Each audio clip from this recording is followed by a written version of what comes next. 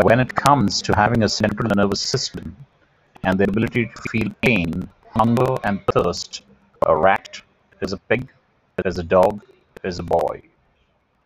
Ingrid Newkirk.